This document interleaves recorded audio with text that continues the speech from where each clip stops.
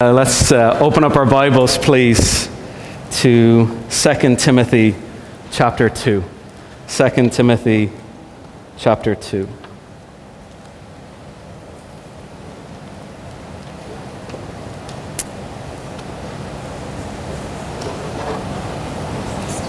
Let me pray.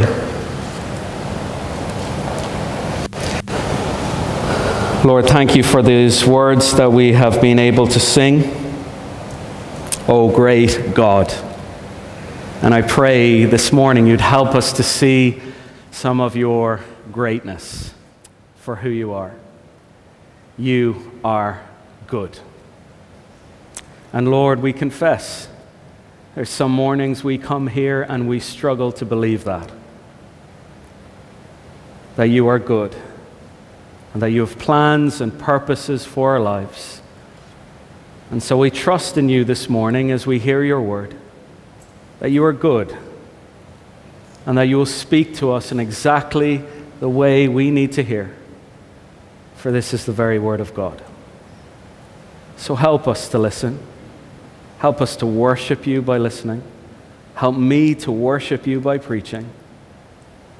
And help our focus and mind be on you. And so, Lord, I pray all these things in your precious name. Amen.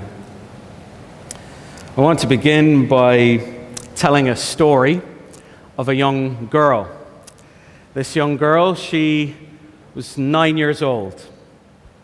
And she had a very, very difficult day.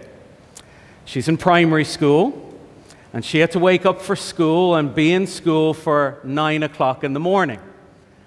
She had loads of classes that day. She had maths, she had English, and she had Irish. You know, with all the Irish words, buska brúsker, milsean, leheris, those are the only words I know. Caucamillish. That's about the extent of my Irish. This girl, she had all her classes that day. She even had PE. She was exhausted from PE that she had that day. Then at the end of the day, she thought, okay, I'm finished school today. I've nothing left, but she forgot that she had gymnastics. And normally she loves gymnastics, but she was so tired she didn't really want to go, but her mom made her go, so she went. She did her gymnastics, she got home, and when she got home, she thought she had finished, but she had the dreaded homework. She still had to do all her homework. And then as she finished her homework, she was absolutely exhausted, and her daddy got the plate of dinner, and her daddy put the plate of dinner in front of this little girl, and she ate it all up. And when she had finished, she just walked away from the dinner table, but she forgot to say the two magic words: thank you. She had forgotten where the dinner had come from. And as she walked away from the table, do you know what happened? The daddy, he was standing there and he was very sad. Because that night, it was his turn for dinner duty, which makes this not a real story. It was his turn for dinner duty, so he was on dinner, but he was very upset because the girl had forgotten to say the two magic words, thank you. And he had a really hard and busy day. He woke up early in the morning, earlier than the children. He dropped them off to school. He went to work. He had all these emails coming in, all these phone calls coming in, a really busy day. He finished his day. He rushed home. He ran into Aldi, which again doesn't make this a true story, ran into Aldi, got all this food from the shelf. And what did he forget to do? As he grabbed the food from the shelf, he forgot to say the two magic words: thank you. He'd forgotten where the food had come from. And then there's Farmer Joe. Poor old Farmer Joe is standing in the farm there one day, and he wakes up early every morning, and he does hard work, whatever farmers do, I don't know, working the plow or whatever he does. And he was working in the farm hard all day, and he is so sad because he's like, I do all this work. I gather all the food, I do everything with the crops, I get it out to the shops, and nobody says the magic words, thank you. But as the farmer gets the food from the field, he has forgotten to say the two magic words, thank you. Because where ultimately does the food come from? Where does it come from, Dahlia? The food, where does it ultimately come from? It comes from God, exactly. Pedro, where does the food come from? It comes from God, exactly. Cal, where does the food come from? It comes from God, exactly. You see, sometimes we go about our day, we have all this stuff going on, and we forget ultimately where things come from. It comes from God. Everything is from God. And in this letter, 2 Timothy, Timothy is given all these instructions that we have heard in the last few sermons, all these commands that he has been given. He has been given commands like this: fan into flame your gift. Do not be ashamed of the gospel. Suffer for the gospel. Guard the gospel. Follow after sound gospel teaching. He has been given all these commands. But what can happen to us as Christians is we can get all these commands, but we can forget where the strength comes from to do all of these commands. And we must not forget where it comes from. It ultimately comes from God. Look at a few of these verses as we hear where the strength comes from for all these commands. Chapter 1, verse 6. For this reason, I remind you to fan into flame the gift of God. Where does his gift come from that Timothy has? It comes ultimately from God. We must not forget where the strength comes from. It comes from God. Verse 7. For God gave us a spirit not of fear, but of power and love and self-control. Where does the power and love and self-control come from in the Christian life? It comes from God. Verse 8.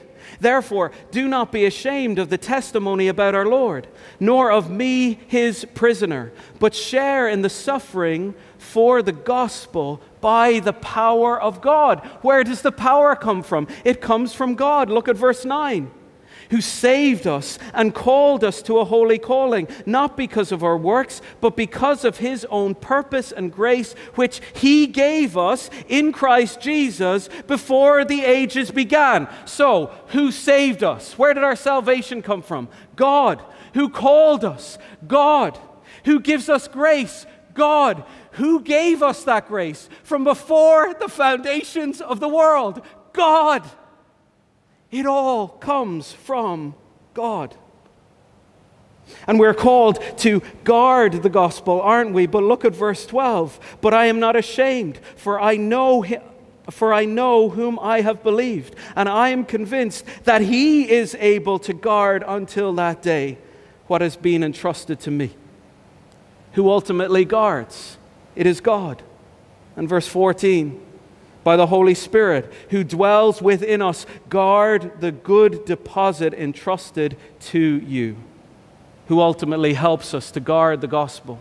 It is God, the Holy Spirit.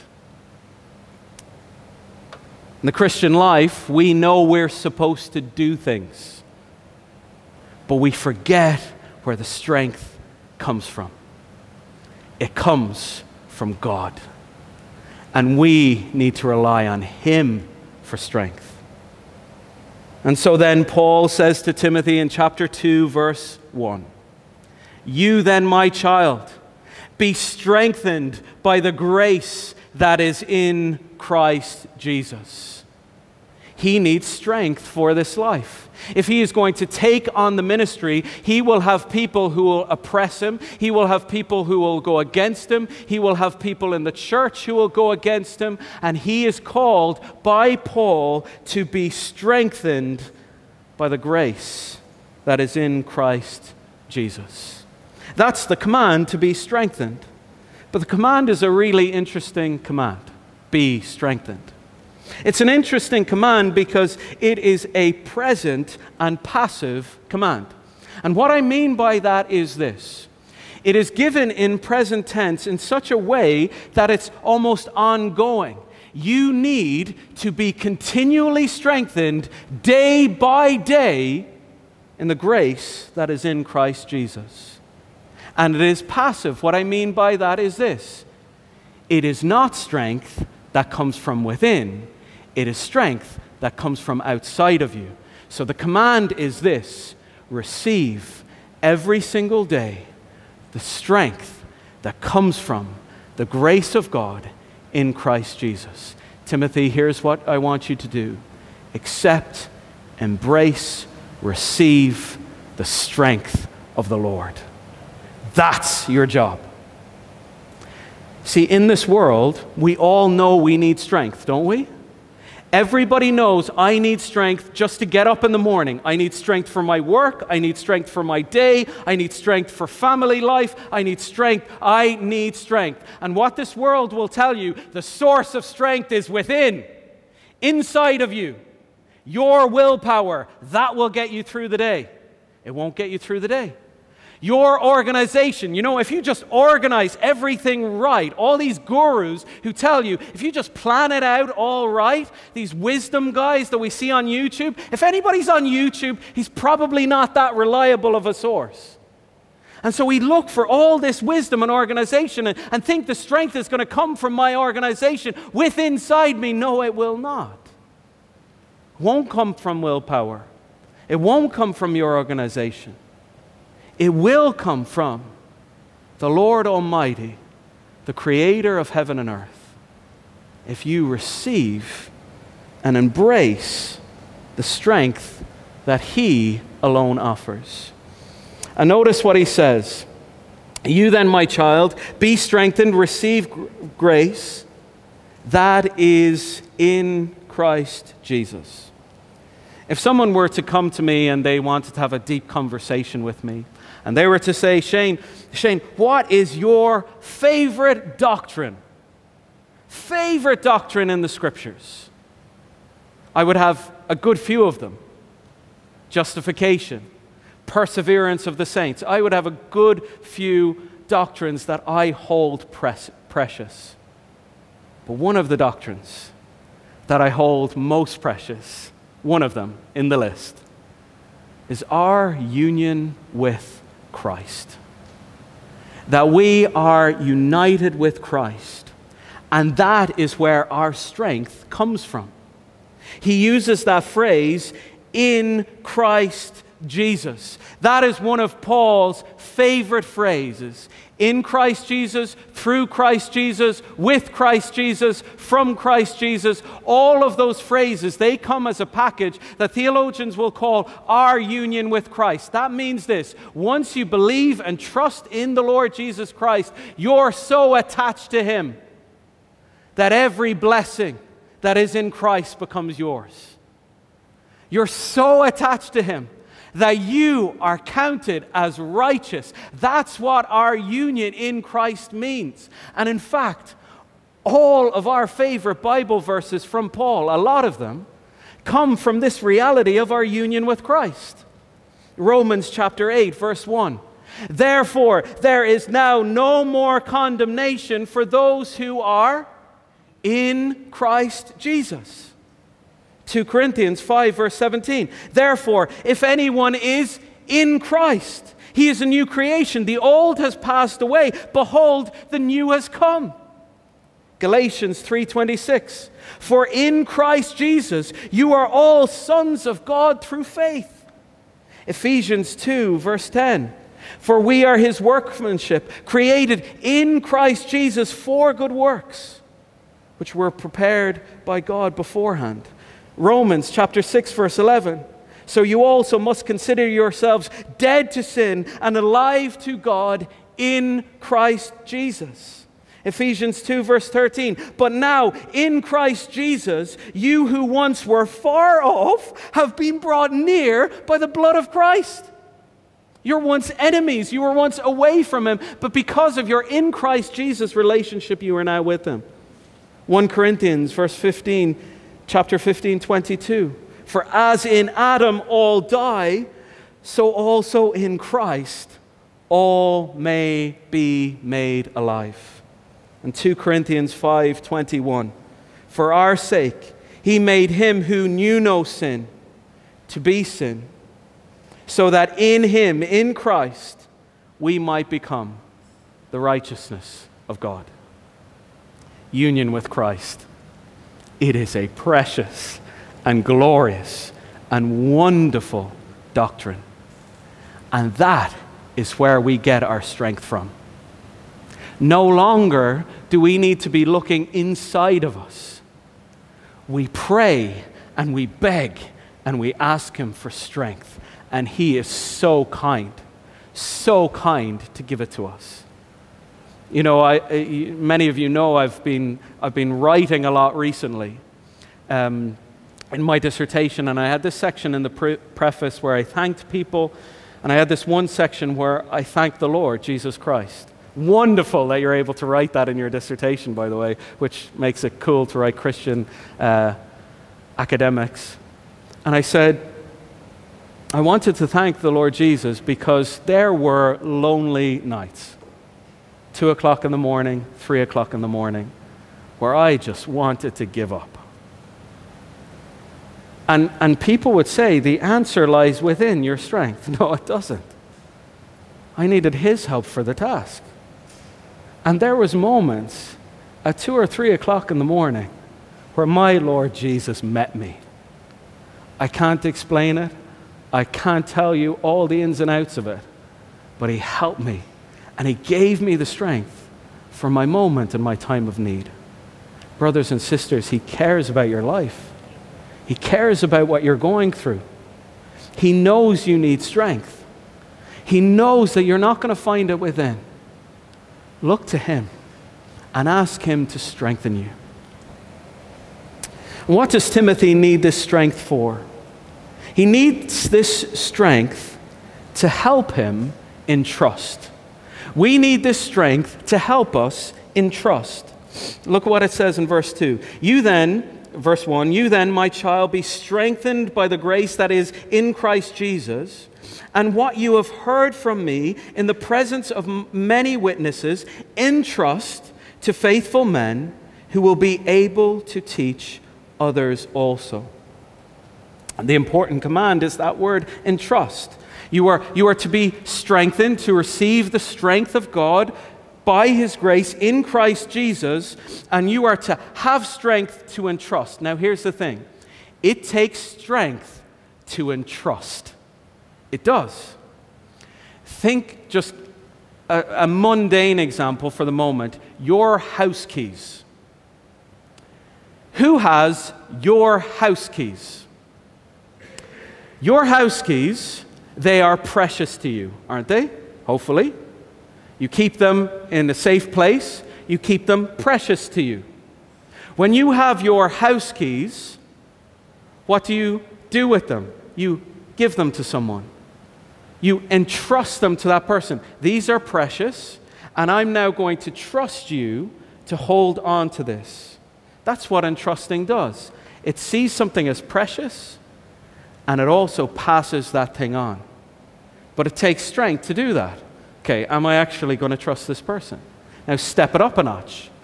Your child. It takes strength to entrust your child to someone else.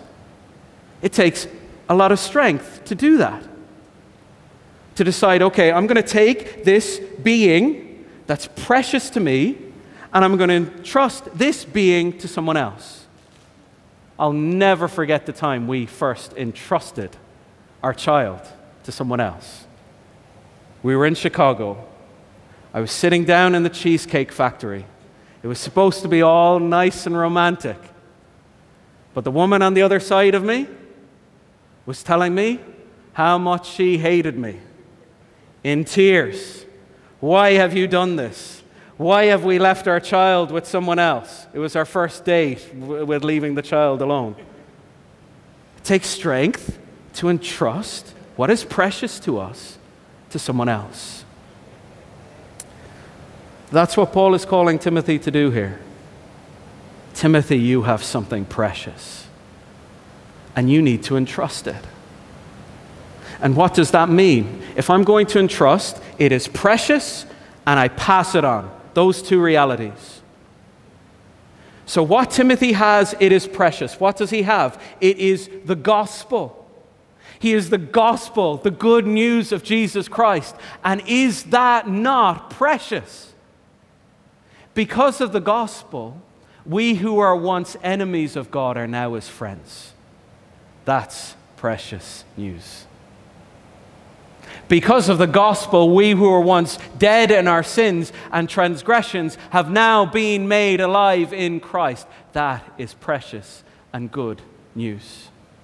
Because of the gospel, we who are once destined for eternity in hell are now awaiting eternity in heaven. That is precious and good news. In the gospel, Christ Jesus came. He stood in our place.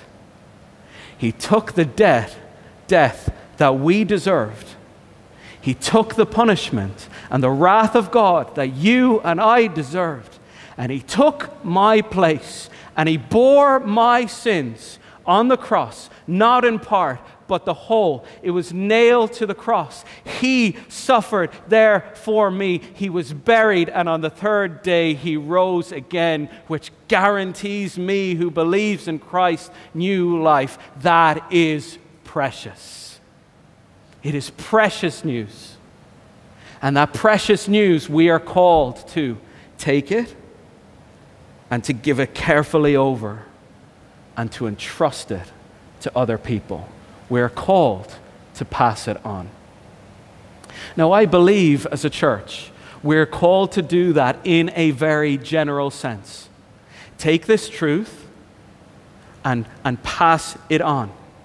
Take this truth and entrust it to others. And we see this in many ways through the life of this church. We see it in the women's meeting where women take the truth of the gospel and they pass it on to each other. We see it in our youth group where Peter and Peyton, they take the truth and they pass it on to other teenagers. We see it in the kids club where you take the truth and you pass it on. But this idea here is a taking of the truth. It's not just general, it's very specific. Verse 2, what you have heard from me in the presence of many witnesses, entrust to faithful men. This entrusting, it is a passing on that keeps going on and on throughout the generations. So first, it started, look at verse 12, go back to chapter 1, verse 12. It started first with Paul.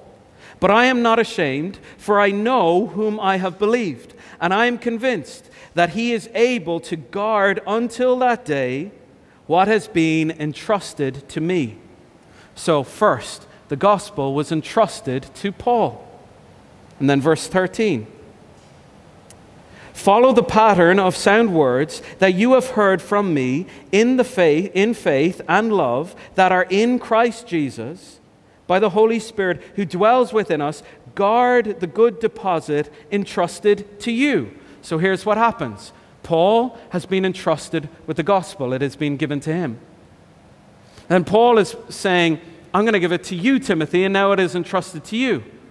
And now Paul is saying to Timothy, Timothy, it is your job to take this precious good news, and it's your job to entrust it to others. Entrust it to other faithful men. And we as a church, both men and women, need to buy into that vision of entrusting the word of truth to faithful men. Because in this verse, what we have is a Great Commission verse. In the Great Commission, we are called to go out and make disciples of all nations, baptizing them in the name of the Father and of the Son and of the Holy Spirit, and teaching them, as Jesus said, all that I have commanded you. Now, what the disciples did with that is they went out in the book of Acts and they pretty much went wild. The book of Acts is superb evidence that Jesus actually rose from the grave. These guys were locking themselves in rooms, and suddenly they meet Christ Jesus and they go out and they proclaim the gospel in the book of Acts. And here's what they did in the book of Acts. They preached, they prayed, they planted, and they appointed. That's what you see throughout the book of Acts. They preached, they prayed, they planted, and they appointed. And there's one section in the book of Acts that I want you to turn to, and I want you to see that this verse, in verse 2, is actually a Great Commission verse. Turn to Acts chapter 14, verse 19. And you will see in Acts chapter 14, verse 19, you will see those words that they prayed, that they planted, that they preached, and that they appointed. Chapter 14, verse 19. But the Jews, Acts chapter 14, verse 19. But Jews came from Antioch and Iconium. Having persuaded the crowds, they stoned Paul and dragged him out of the city, supposing that he was dead. But when the disciples gathered about him, he rose up and entered the city. On the next day, he went on with Barnabas to Derbe. When they had preached the gospel to the city and had made many disciples, they returned to Lystra and to Iconium and to Antioch, where they had started churches, strengthening souls of disciples, encouraging them to continue in the faith, and saying that through many tribulations we must enter the kingdom of God. And when they had appointed elders for them in every church, with prayer and fasting, they committed them to the Lord, in whom they had believed. Here's what you have. Paul, they went into the town, they preached, then they prayed, then they planted the church, and then they appointed elders, men in the church who were able to teach. So from the Great Commission, they preached, they prayed, they planted, and then they knew in order to fulfill this Great Commission, we need to appoint faithful men. And then you turn then to 1 Timothy chapter 3, where Paul gives the instructions for who these men, who these overseers, who these elders, who these pastors are supposed to be in churches. 1 Timothy chapter 3, verse 1. 1 Timothy chapter 3, verse 1. The saying is trustworthy. If anyone aspires to the office of overseer or elder or pastor, he desires a noble task. Therefore, an overseer must be above reproach, the husband of one wife, sober-minded, self-controlled, respectable, hospitable, able to teach, not a drunkard, not violent, but gentle, not quarrelsome, not a lover of money. And it continues on to describe all the characteristics of an elder. What does the elder need to be? He needs to be a faithful man, a husband of one wife, who is able to teach. And so then we get back to our verse, 2 Timothy chapter 2, verse 2. What you have heard from me in the presence of many witnesses, entrust to faithful men who will be able to teach others also. This is a Great Commission verse. This is something that we as a church, Passage Baptist Church, men and women need to embrace. We need to long for, pray for, desire that the gospel will be passed on and entrusted to faithful men, which means we need to be a training church. And yes, we put our heart and soul into training the women in this church, and we want to do that. Yes, we will put our heart and soul into training the children in this church, and we want to do that. But brothers and sisters, we need to buy in to this Great Commission reality that we need to see men trained in this church. So when you are sitting there, and it's challenging for some of the women here, I get it. Because the world might be saying to you, the message that is being proclaimed to you is this. When you see a man standing up here, you need to ask the question, why? Why is he there and not me? But the Scripture would say, when it comes to the activity and role of the church, the woman's calling in this moment is to say, praise God that he's up there. And praise God that the gospel is going forth. And praise God that people are being trusted with the gospel. This is all our calling, and something all of us are to pray for and to long for. So what we're going to see in this church is men getting trained. We're not in charge of how many men we have or what they're called to do, but we want to see men trained. So, once a month, on Fridays and worship in the Word, we're going to try and have men preaching and teaching, different men, and growing in that. And what we want to do is come and celebrate that as a church. And no, not every man is called to teach, nor should every man teach. But we've all been given different gifts. And I am convinced of this. Every man should teach in his home. No, you don't need to get in a pulpit. No, you don't need to be an expert exegete. But you do need to teach in your home. So we need to help the men in this church. Don't buy into the lie, women, that men should apologize for being men. They shouldn't. No, they shouldn't be misogynistic. No, they shouldn't be overbearing, controlling. They should care and love. But don't buy into the lie of this world. We're created as men and women, beautifully, wonderfully, equally, of dignity, value, and worth, but we have different roles. We are different.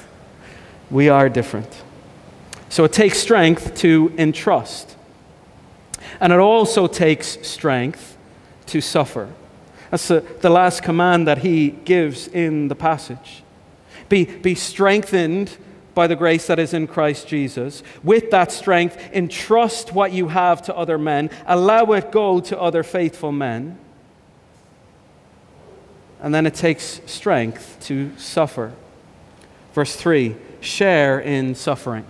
And what he does is he gives three kind of quick-fire images of what it means to share in suffering. He needs the strength that God provides in order that he can share in the suffering, because if he is going to follow after Jesus in that day, if he is going to be a faithful minister and follower after Jesus, it's not going to be popular. He is going to be persecuted. And so he needs to suffer well. He needs God's strength in his life so that he can suffer well.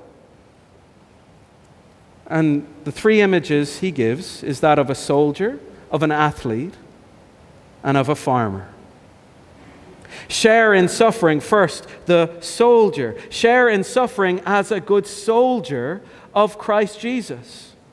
No soldier gets entangled in civilian pursuits, since his aim is to please the one who enlisted him. Suffer as a good soldier. To be enlisted in the Roman army back in the day was, in a sense, to suffer. To be single-minded, to be devoted and dedicated to one task. Often they were conscripted in the army and would sign up for 20 years or more. It varied at different times, but they were committed to that. Many wouldn't get married. Yes, they had concubines, but they were solely committed to the instructions of their commanding officer. They were dedicated to the task, and in that sense, they suffered as soldiers. What Paul is calling Timothy as a leader of the church, and by extension, Christians in the church, we are called to suffer as good soldiers, to be dedicated and devoted to the task, to not get tangled up like fish caught in a net in the trivial pursuits of this world, but to be only fixed on the calling that my Savior has given me for my life. Not to get tangled up in the mess, but to be devoted unto Him And as Christians, we can get tangled up in the mess, can't we? It even happens to us in our church life. In our church life, we can get tangled into the trivial and the mundane things. We can get caught up in things like this. The types of songs we sing or we don't sing. We get caught up in that. We get caught up in the type of biscuits we have or don't have. The types of chairs we have or don't have. The types of children's programs we have or don't have. The types of people we have or don't have. We don't have enough young people. We don't have enough old people. We don't have enough babies. We don't have enough whatever. We get caught up in the types of signs we have, whether they're beautiful or not. We get caught up in the type of curtains we have. We get caught up in the time of our meeting. We get caught up in the day of our meetings. We get caught up in the length of our meetings. We get caught up in whether the room is warm or the room is cold. We get caught up and entangled in all this stuff of church life, which ultimately don't matter one bit. Yes, I'm glad that we have the heating on. But I don't think it matters for eternity. Someone has to make that decision, and I'm glad for it. But ultimately,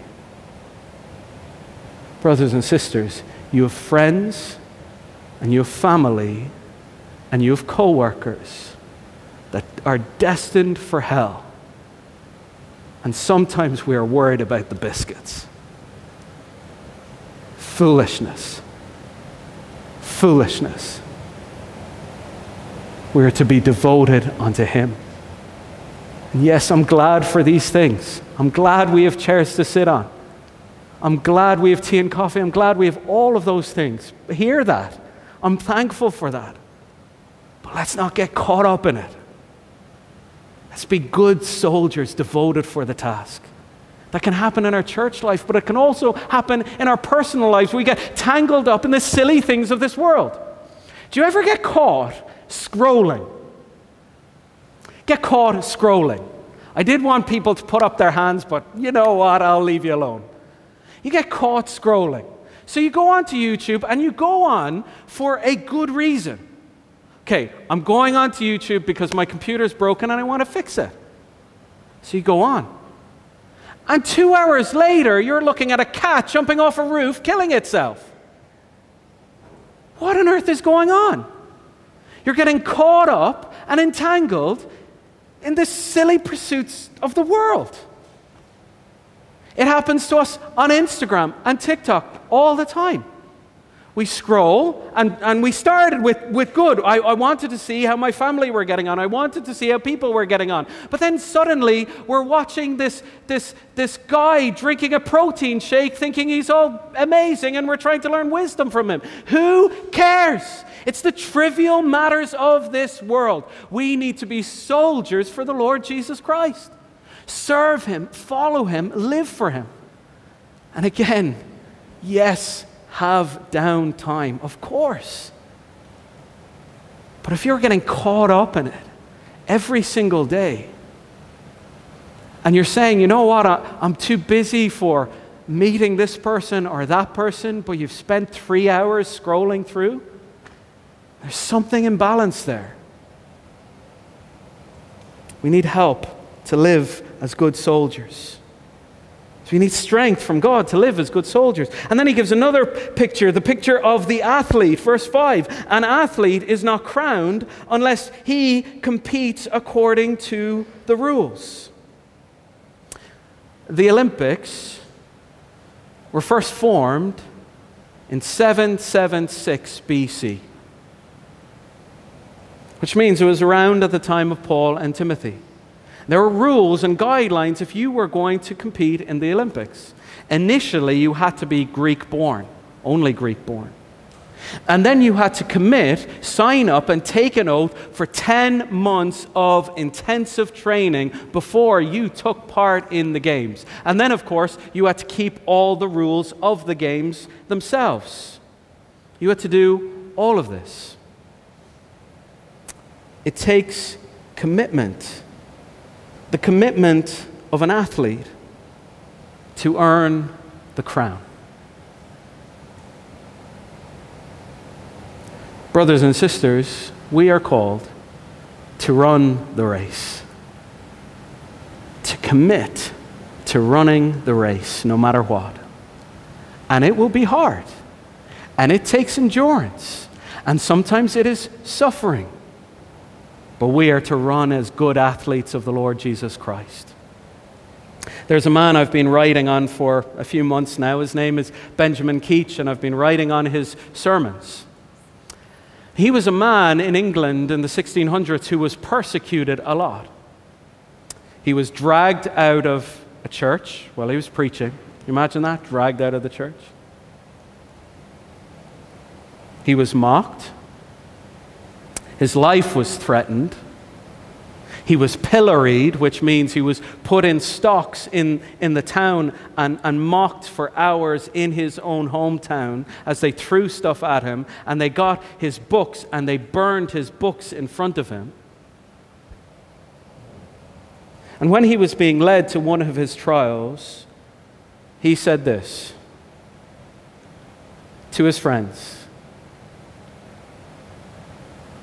"The cross is the way to the crown.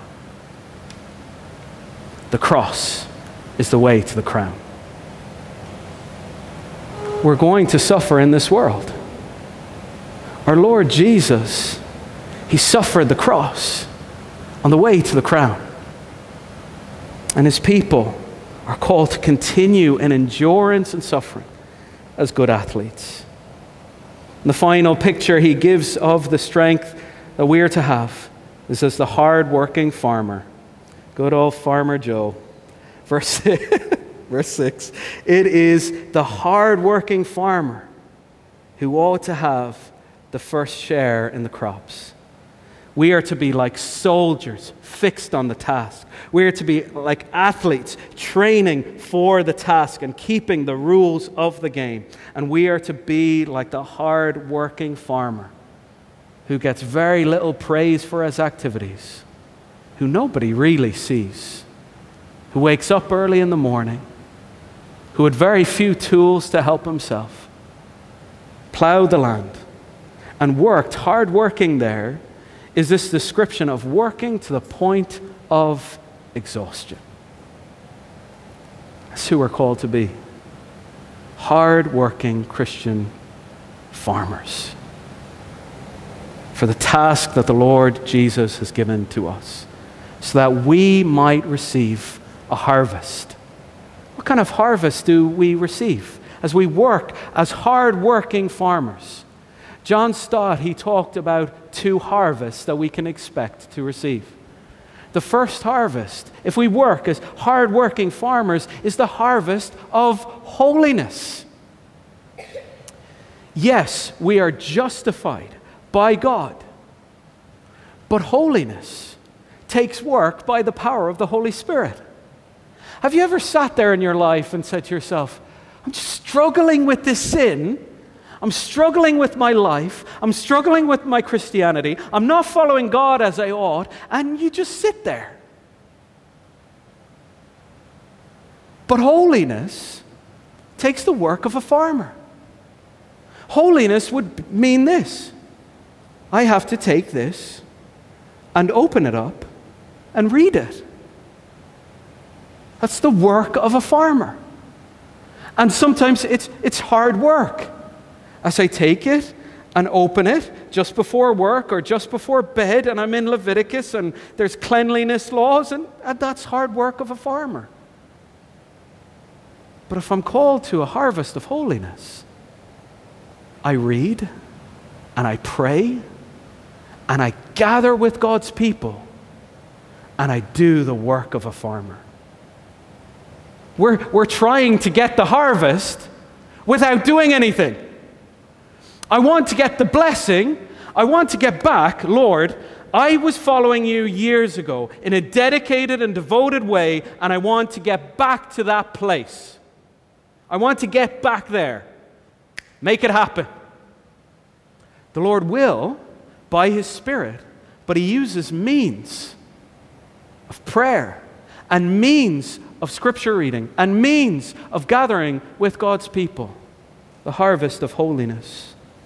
And secondly, John Stott said there's the harvest of souls.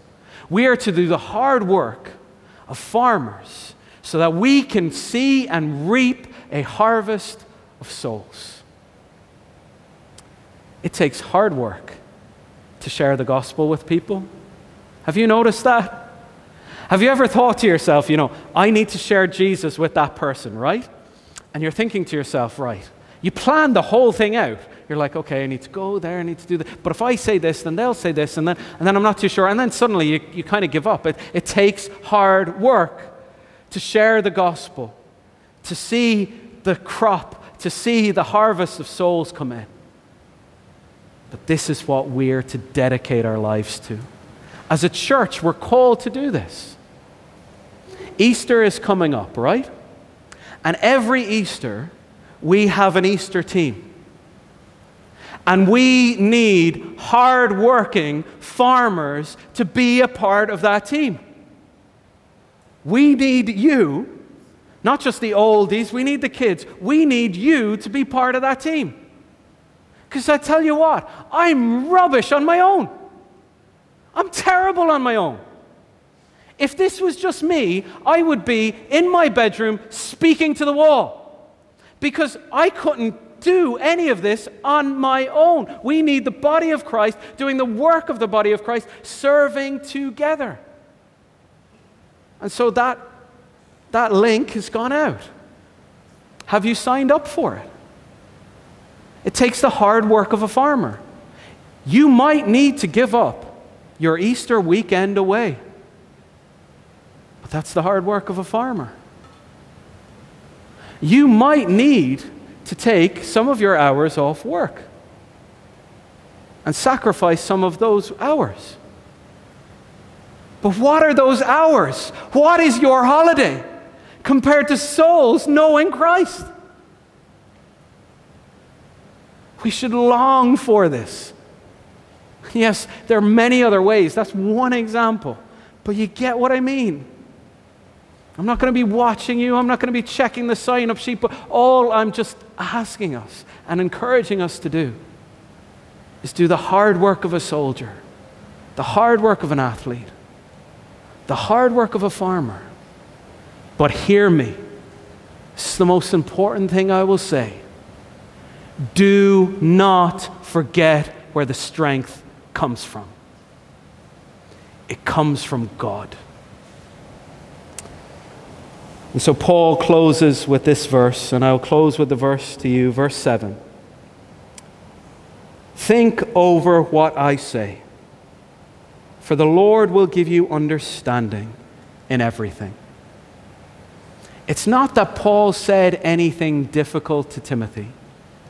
What Paul is asking Timothy to do, I want you to take these words that I've said to you, I want you to go away, and I want you to think how you're going to live that out in your life.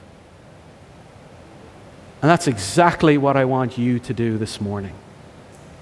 I want you to take away these words of the farmer, the soldier, and the athlete. And I want you to go away to home today and think about, how am I going to do this, Lord? Give me understanding. I want to serve you in your strength. Let's pray.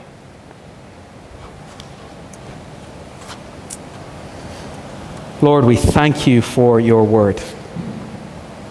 Lord, for the practical nature of your word, and I pray that you'd help us as a church to be faithful to it. Help us by your strength to live for you. Help us by your strength to see you as primary in our life. Help us, Lord, be soldiers and athletes and farmers for the gospel. In your name, amen.